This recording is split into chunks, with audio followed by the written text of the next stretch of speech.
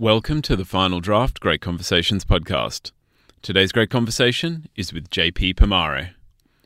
J.P. Pomare's debut novel, Call Me Evie, won the 2019 Ngaio Marsh Award for Best New Novel and established Joshua as a gripping new voice in literary thrillers. Today, Josh is joining me to discuss his latest novel, In the Clearing. I'm Andrew Popel, and every week I broadcast Final Draft from the studios of 2SER in Sydney. We record on Gadigal land of the Eora Nation, and I want to acknowledge the traditional custodians and their ongoing connection to the land. Their stories are the original stories, and I want to pay my respects. Final Draft explores the best of Australia's books, writing and literary culture, as featured on 2SER, and the Great Conversations podcast is a chance to hear more of these discussions. On a hot, humid Australian day, a van waits by an isolated road as an 8-year-old girl disembarks from her school bus. As the bus disappears, the van accelerates, its occupants dragging the girl inside and drugging her into unconsciousness. The young girl is being taken to the clearing, and she is to be the 11th of 12, the children of the mother. Freya lives in seclusion, defiant in her freedom and independence, but also captive to her secrets. When the news reports a kidnapped child, her mind immediately races to her son and fears for his safety. Join me as we discover J.P. Pomare's In the Clearing.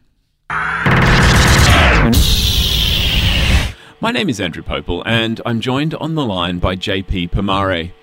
Josh's debut novel, Call Me Evie, won the 2019 Ngaio Marsh Award for Best New Novel and established Josh as a gripping new voice in literary thrillers. Today, I have him here to discuss his new book, In the Clearing. Welcome, Josh. Thank you so much for coming on Final Draft.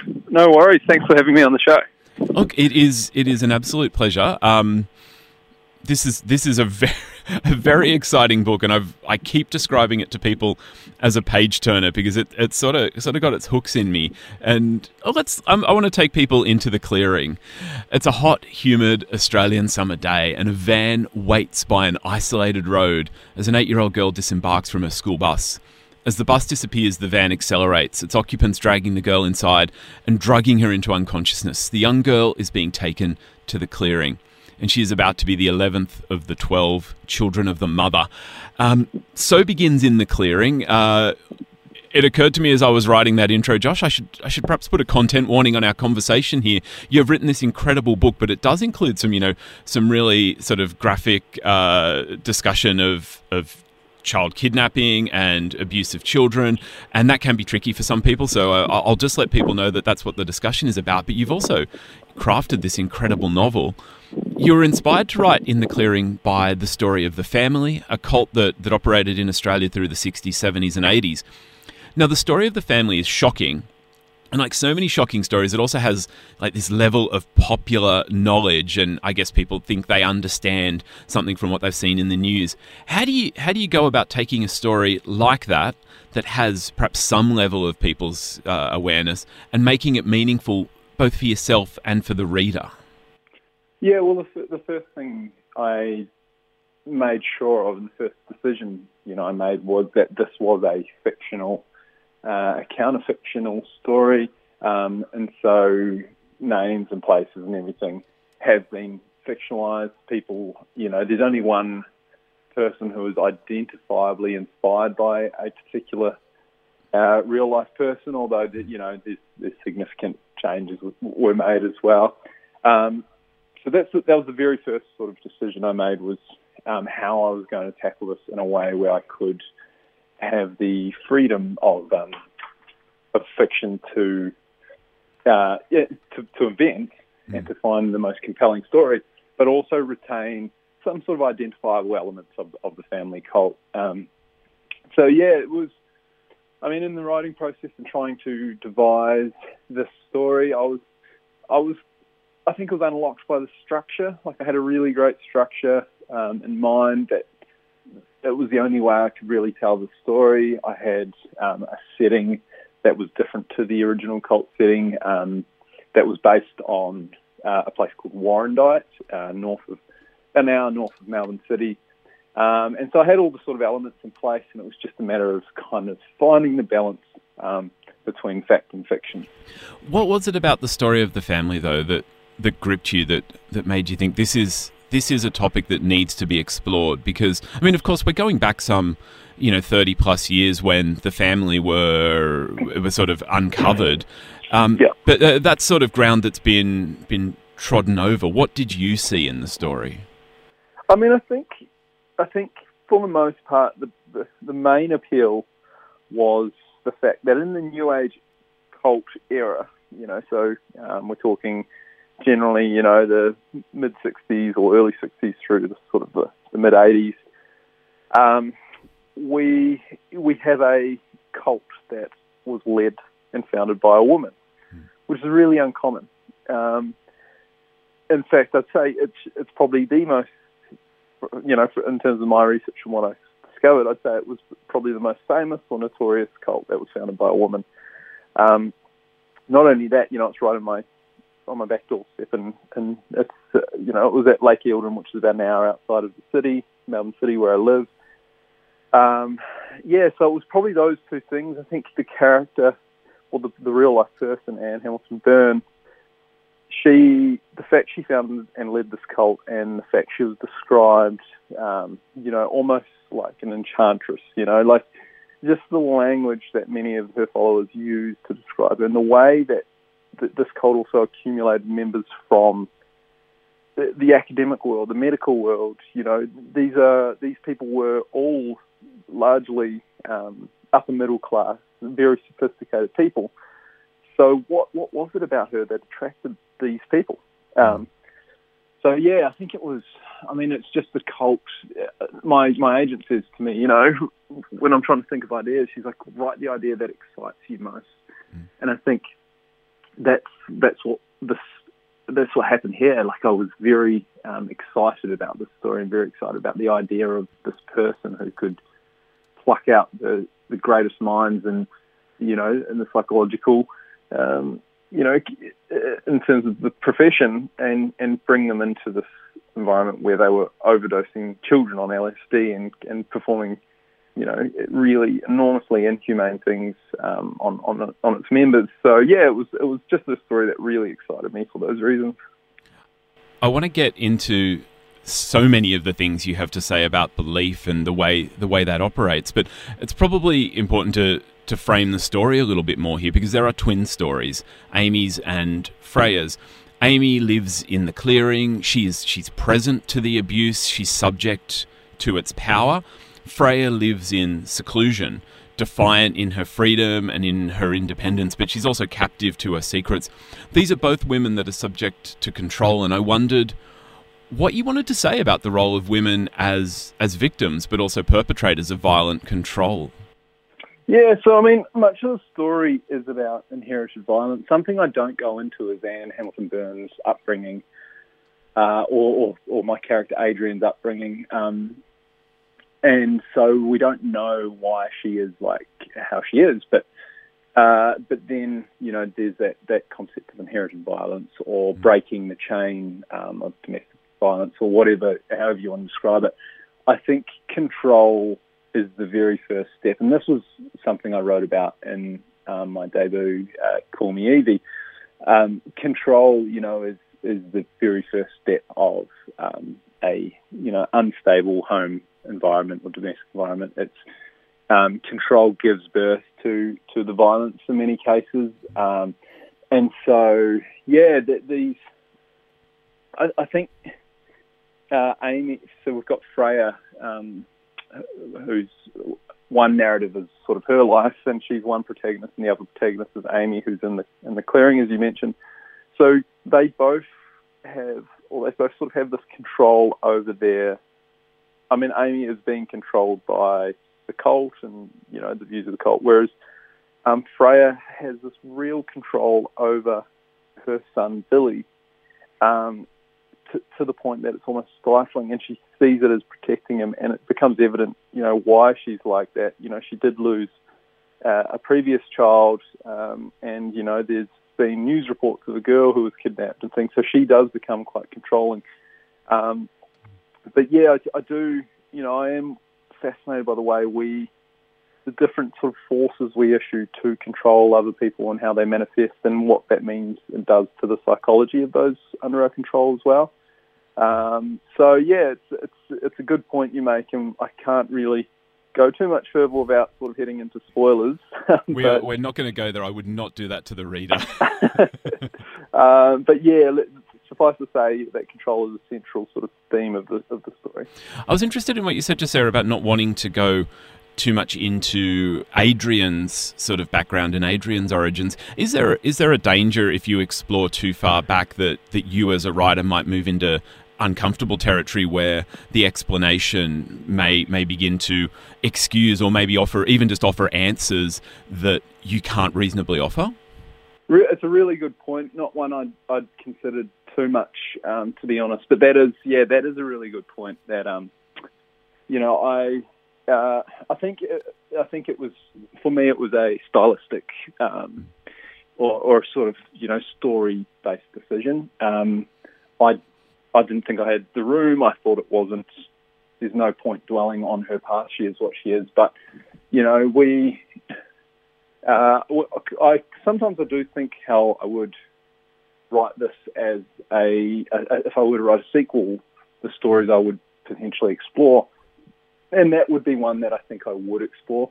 But you're right in saying that, like, when we do seek to humanise the villains, there is this risk of excusing their behaviour or dwelling on, passing the blame. But I think part of great fiction is creating characters that do, that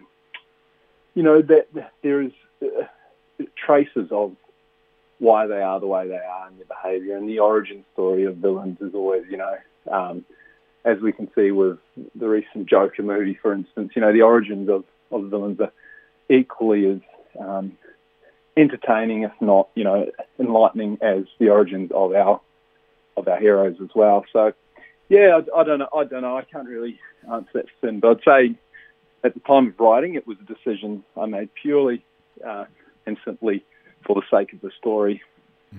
You're absolutely right. I mean, these stories move into the area that we say is compelling, undeniably entertaining. But then you've sort of touched on the Joker movie, where there was a huge conversation around whether it should still then be told. And look, one thing you make very clear in The Clearing is the power of telling stories. Within The Clearing, stories have the power to shape reality. As Amy and the other children, they learn duty and devotion to their mother whilst fearing the outside world. But we can also see the way stories can be manipulated. And I wondered how that made you feel as a writer, and also as a writer confronting such horrific subject matter. I mean, does it have any toll on you telling those stories? Yeah, I mean, there's a little bit to unpack. I think I would say, I mean, I've had this before, and maybe I'm like a sociopath. I don't know. I don't feel like I feel too much in the writing as much as I do when I read other people's work, if that makes sense, because you kind of build this up layer upon layer. I think with Edie, I did feel there was a moment where I was like in tears, when I was writing. I felt so bad for one of the characters. In The Clearing, for some reason, I didn't really feel that as much when I was writing. I felt pretty sort of strongly, I felt sort of anger at times at characters, but I didn't really. I guess I kind of had numbed myself to it because I'd done so much research into the real family and kind of spent that, emotional energy on the real victims. So yeah, I don't know. I feel like, because it is a question I've had a lot, and I think maybe I have sort of managed to remove myself enough or numb myself enough that I don't feel quite what the readers feel, for better or worse. But yeah, just in the writing, I think I had already run my race in terms of reading books like The Family and watching documentaries and being very angry and very sad at those points, that when I fictionalised it didn't seem quite as significant. I think it's an important question to ask, and I ask you because I think the real people who should be asking this question are readers and examining the way we respond. And for myself, I mean, I think about a particular scene that you might take from my very vague description of it later in the book, where we find something out about a particular character, and And this revelation should be so shocking, but to me it was more of an interesting thing, and I realised that for me, I had become so involved in, I guess, part of the puzzle and the mystery that you pose in The Clearing, and I sort of wondered, I'm like, why am I not feeling more this moment of revelation and betrayal? And it's something that I like to do in books. I examine why I'm responding the way I'm responding. And I know I'm having a good book when I'm doing that. I'm asking questions of myself. Yeah. I mean, I think I know what part you're talking about. And yeah, there's betrayal in this book at every turn. And for me, it's about, moments like that's about, characters when you're reading, you're kind of constantly justifying their actions and trying to find plausible explanations for why they're doing certain things. And when a character does something that really genuinely shocks you, it only works if you can go back and trace that kind of behaviour and work out why they are. And when stuff like that happens, when I really enjoy these sorts of twists and things is when that it's made that character richer and deeper, as opposed to just sort of ruin their character or taking something away. And that only works, like I said, if there's plausibility and if the traces were there, if it was something that you could have figured out on your own, if it makes sense in terms of the overall character. But then, I mean, in real life, when you're betrayed by someone, the explanations we come up with are usually like almost absolutes, like they're just a bad friend or whatever, you know what I mean? Like we tend not to, we sort of take something away from the character. So there's always a risk of that when you do have these sorts of twists and betrayals, you don't want people to have that same kind of reaction they would if it was their friend and they're just saying, I clearly misread them, they're just a bad person. You want them to say, oh, okay, it makes sense. This is their true character. This is who they really are. So that was, it's hard again to delve into with too much depth, without spoiling it. But that's sort of my take on it. You make a really good point there about the way we as readers in our everyday life, we're compelled. It's a very human thing to narrativize all aspects. So when something happens, a betrayal, something bad in our life, we have to tell a story so that it makes sense. And both in The Clearing and Call Me Evie, you explore the fallibility of perception and of memory and the ways that we make our reality from our experiences. And this is no small thing these days. We live in a fake news world where we're literally told lies, a truth, despite the evidence of our senses. Has your writing given you any insight into this process, like the way that we do this as humans? Yeah, I mean, it's a good point again. And recently at an event, someone made a comparison I'd never made and was quite frankly pretty flattered by was parallels between my work and like a little bit Black Mirror-esque. Yeah. Because I am really interested in contemporary issues and how they sort of, how the world's changing and how often our realities are manipulated by something that's supposed to make us more aware and more in tune with our reality. So, all technology sort of seems to be, seems to rob us of what we were promised. And when we are looking at people's realities, I mean, anyone can believe anything. Everyone has the capacity to believe fantastical things. When we are, biologically no different to the people who believe the Earth is flat and believe, Greek mythology and believe all these things that we now know are largely fantastical. So joining a cult's completely no different. Anyone who might be listening and thinking I would never join a cult is likely deluding themselves, because you wouldn't have been the one that said no, the Earth's round. You wouldn't have been the one that sort of knew the truth when everyone else believed something different. To think otherwise is again, I just think is a sort of grand delusion that we tell ourselves we are somehow smarter than people that find themselves joining cults. And you're right, in the current age, we should be extraordinarily critical and interrogating of all information we receive, because we know now how often we are manipulated and how easily we are manipulated and how intellectually lazy we can be about it. So I think in the clearing I had a really good opportunity, and likewise Evie, but certainly in the clearing I had an opportunity to consider and research and explore the psychology of people who do join cults. And my findings have been that I, as well as everyone I know, given the right circumstances at the right time, the right place, if you're fed the right information, you would believe in everything and you would participate. Particularly if you grew up as a child, in a cult setting where you are isolated from the outside world, absolutely you would believe these. I mean, the irony, of course, for the people that may find that a challenging idea or may find themselves directly challenged by that, how many would then jump online and tweet, "This challenging thing was said to me and it's ridiculous," looking for a small core of like-minded believers to pile on and validate them.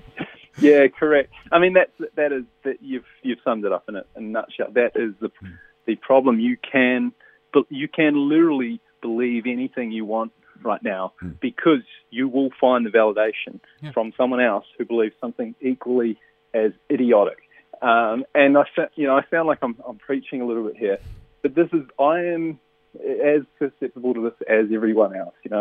I have believed ridiculous things in my life, and I almost certainly believe ridiculous things now. So yeah, it's just that validation thing, seeking out confirmation of things we already believe. It strengthens these beliefs and make it much harder for you to sort of come to a realization you might not be right. You're clearly interested in the human psyche, so I want to go a little bit to craft here, because it wasn't till my second pass at In the Clearing that I saw all of these little hooks and moments that you had laid out for readers. And I wondered, how hard are you working to get inside the head of your reader? How deliberative is this, or is it a process of the writing and the editing that just makes it all internally consistent? I think for me, when I'm writing, I feel like, I'm talking specifically about me, but everyone has a different sort of experience of the world, and everyone brings that experience to their writing. For me, I am constantly in my own head, there's a voice, critical and criticizing, what I'm doing, where I am, who I'm with, but also doing that with other people. What's this person thinking, and so on and so forth, and looking for these causal kind of relationships between what someone's thinking and how they act and why, and that that's born out of a deep interest in psychology. I didn't study psychology, but I've got a sort of amateur's acquaintance with psychology, and I read on psychology quite a bit, and speak to people about it a bit. And so when I was writing In the Clearing, and when I am writing, so much of it's about developing realistic characters and getting their heads and so on and so forth. But I think when you are writing in suspense and thrillers, you're trying to tap into people's paranoias. You're trying to capture a common experience and conveying it on the page. It's that thing when you go for a jog down a dark road. What is it that makes that scary? Why are you scared? What are you thinking about? And if you can present a comparable kind of experience for the character to the reader, it's much, much easier for the reader to inhabit that character's head. I don't know if that answers your question, but that's my approach. And whether or not that's a conscious thing, I can't say for sure. But I know when I am writing, I am constantly in my own head, trying to inhabit this character and trying to imagine what I would be feeling. And, you know, we all put a large part of ourselves in all of our characters as writers. And so that's probably the part I put in is that sort of psychological landscape as a sort of starting point anyway. And I'm going to adapt from there through research and understanding my characters better. But that's always my jumping off point. Yeah, I think I was also thinking, rereading, there were just little things, and I thought, wow, in the first 20 or so pages, you've actually given me all the information, all the clues I need to figure out the twist and everything that's going to happen, but I just didn't know to look for it, and I loved that. I love that. I want to take a bit of a left turn though, because we have been talking so much about character, and at the beginning you discussed a little bit about landscape, about the fact that In the Clearing exists in a very different landscape to where the source sort of inspiration came from. But landscape very much suffuses the narrative, and we have Freya is drawn to the river, the story taking place throughout drought, and it was somewhat surreal to read In the Clearing through January in the wake of the fires that have just absolutely torn apart Australia. I wondered whether the last summer, I mean, you've obviously written this before that period, but has the last summer given you any new perspective on the way you might write landscape? Have the recent catastrophic fires and then the floods that we've seen, are they going to change the way we write about the bush? Perhaps draw a line under a period of idle that we place on the Australian landscape? Yeah. I mean, this is a contemporary setting of this novel, you know, so essentially, you know, I'm writing about Australia today, but I'm always more interested in slightly more speculative things. Like the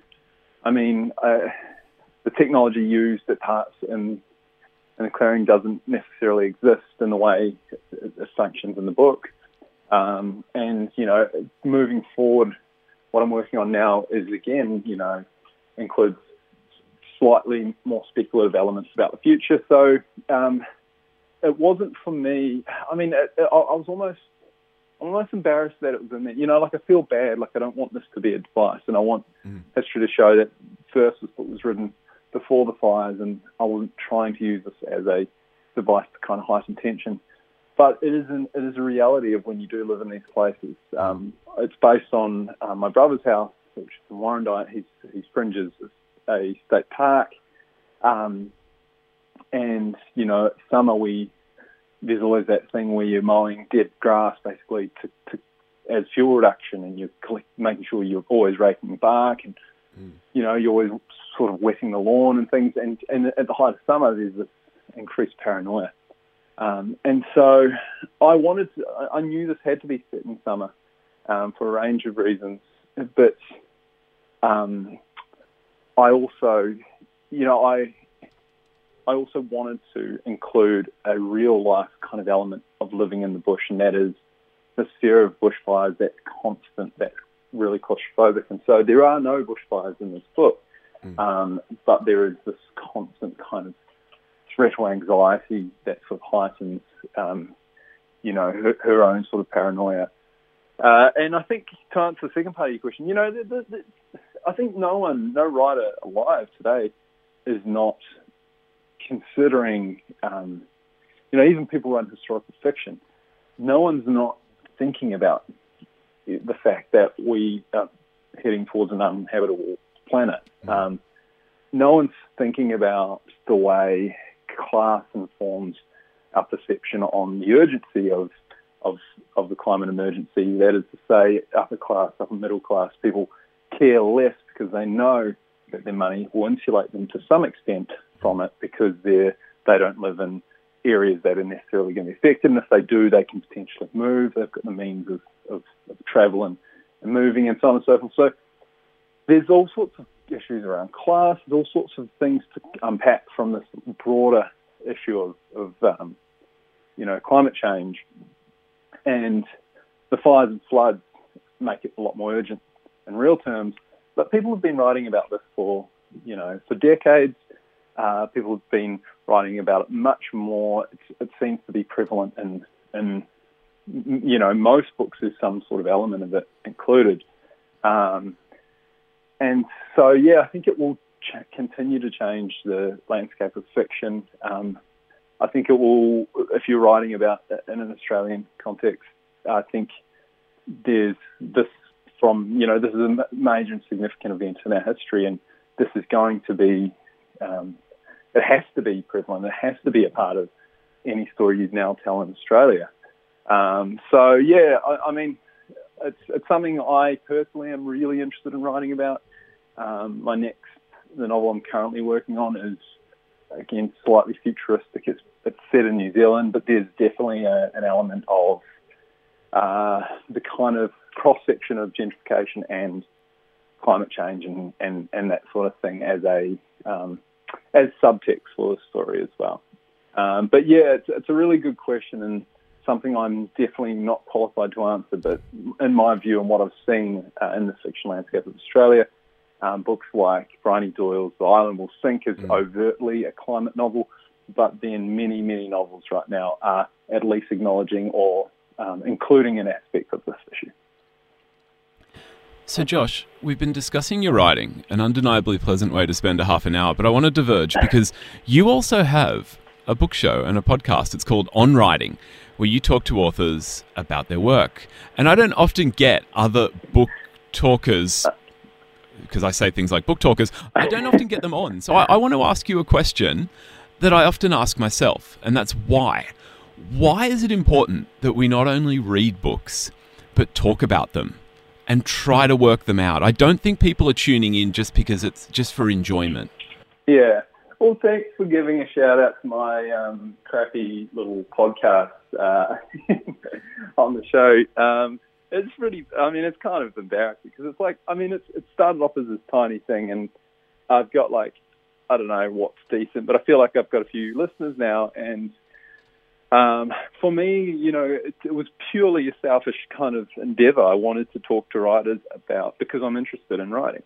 I wanted to ask them questions that other interviewers weren't asking certainly not on podcasts.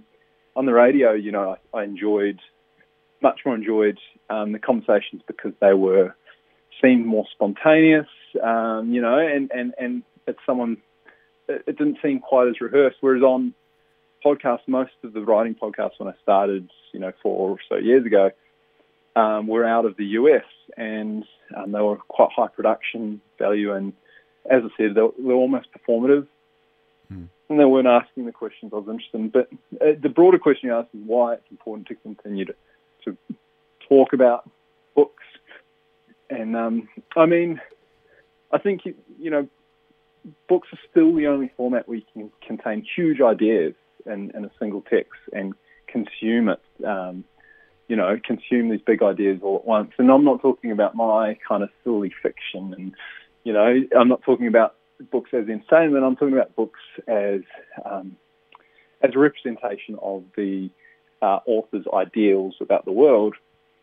And I think it's important because books don't exist in a vacuum. They are things that start conversations but not end them. And so I think it's important to fully understand a book. It's important to engage in it with someone else and to sort of take their perception and to kind of, interrogate certain aspects of the book. And there's things in my books that people have said and that I'm like, you just agree with because you're like, you can't say no, that's not what I meant.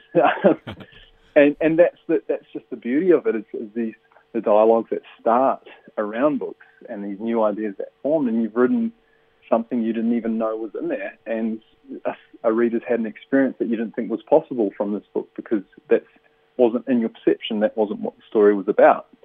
I think it's really important, and it's funny because I have been doing it less and less because I've been very time poor lately, as you can imagine. So I haven't been doing it as much, but I really, I do it once a month, and I really look forward to, and I feel very nourished by these conversations I have with different writers.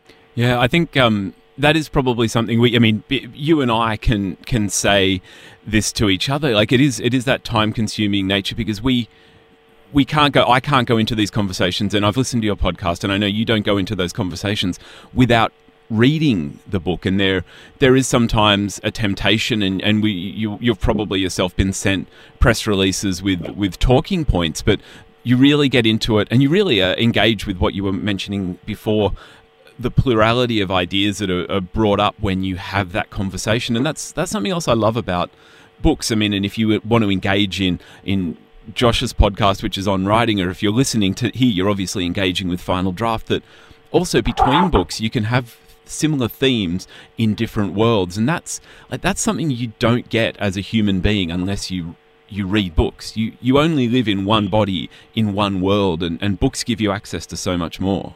Yeah, and the thing about perception is that, like I'm so surprised when I'm convinced I know someone will like a book and they don't, or I'm convinced I know what a book is about and then I read a review or I speak to someone and then I realise the book for them is about something completely different. And that's the magic of it. You're right. It's that plurality of, sort of worlds and ideas within the same text. It's a pretty special industry to be in, and it's a really cool kind of concept. The fact that that books can do that.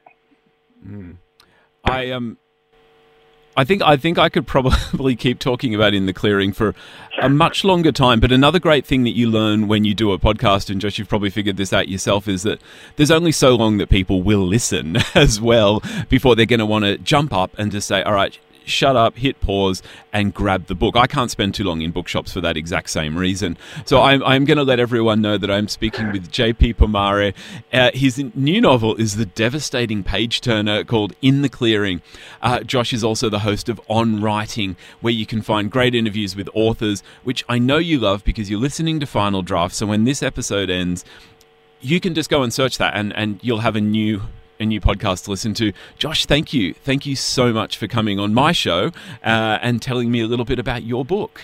No, thanks so much for having me on. It's a real pleasure, and I'm a big fan of the show.